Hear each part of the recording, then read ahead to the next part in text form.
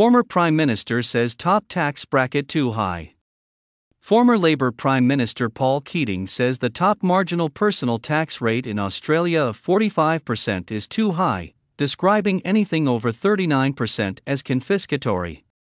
There's an issue that all societies should have, of how much a person's conscientious efforts and wealth should be delivered to the state, the former Treasurer told the Australian Financial Review. Once you start getting the top rate over, in my opinion, 39, it becomes confiscatory, and when they become confiscatory you just lose all that impetus to make a dollar and do clever things. He also wants to see the indexation of the personal income tax scales to ensure the incentive remains and to keep governments honest. Fiscal drag is a pernicious tool, he said.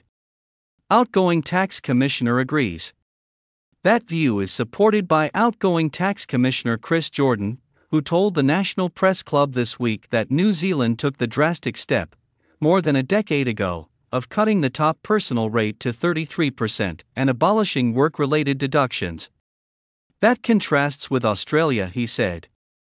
With the personal rates we have, people do focus on what they can do to split income and try to get taxed at the corporate rate rather than individual rates, and that has required us to really focus a lot on what's appropriate, Mr. Jordan said.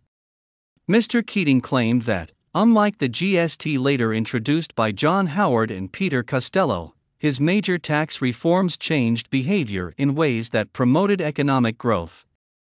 In 1985, as Treasurer, he convinced the Labour government to legislate capital gains tax, fringe benefits tax, and dividend imputations that ended the double taxation of company profits. He also cut the company tax rate from 49 to 39%, and cut the top personal income tax rate from 60 to 47%. Discipline needed on government spending, Keating. He is also in favor of a federal resources rent tax amid higher commodity prices being paid to iron ore exporters such as BHP, Rio Tinto, and Fortescue. We could do more on the revenue side other than personal income tax, he said. Of course, today nobody's going to reduce the top rate down to 39.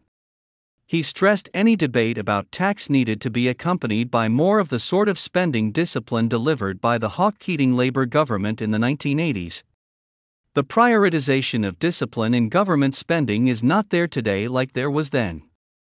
So it means everything gets trowelled on. And when it gets trowelled on, where's the revenue? He cites the National Disability Insurance Scheme, which the government actuary has warned could cost $125 billion a year within a decade, calling it an unsustainable tearaway. So the pain's got to come somewhere, he warned.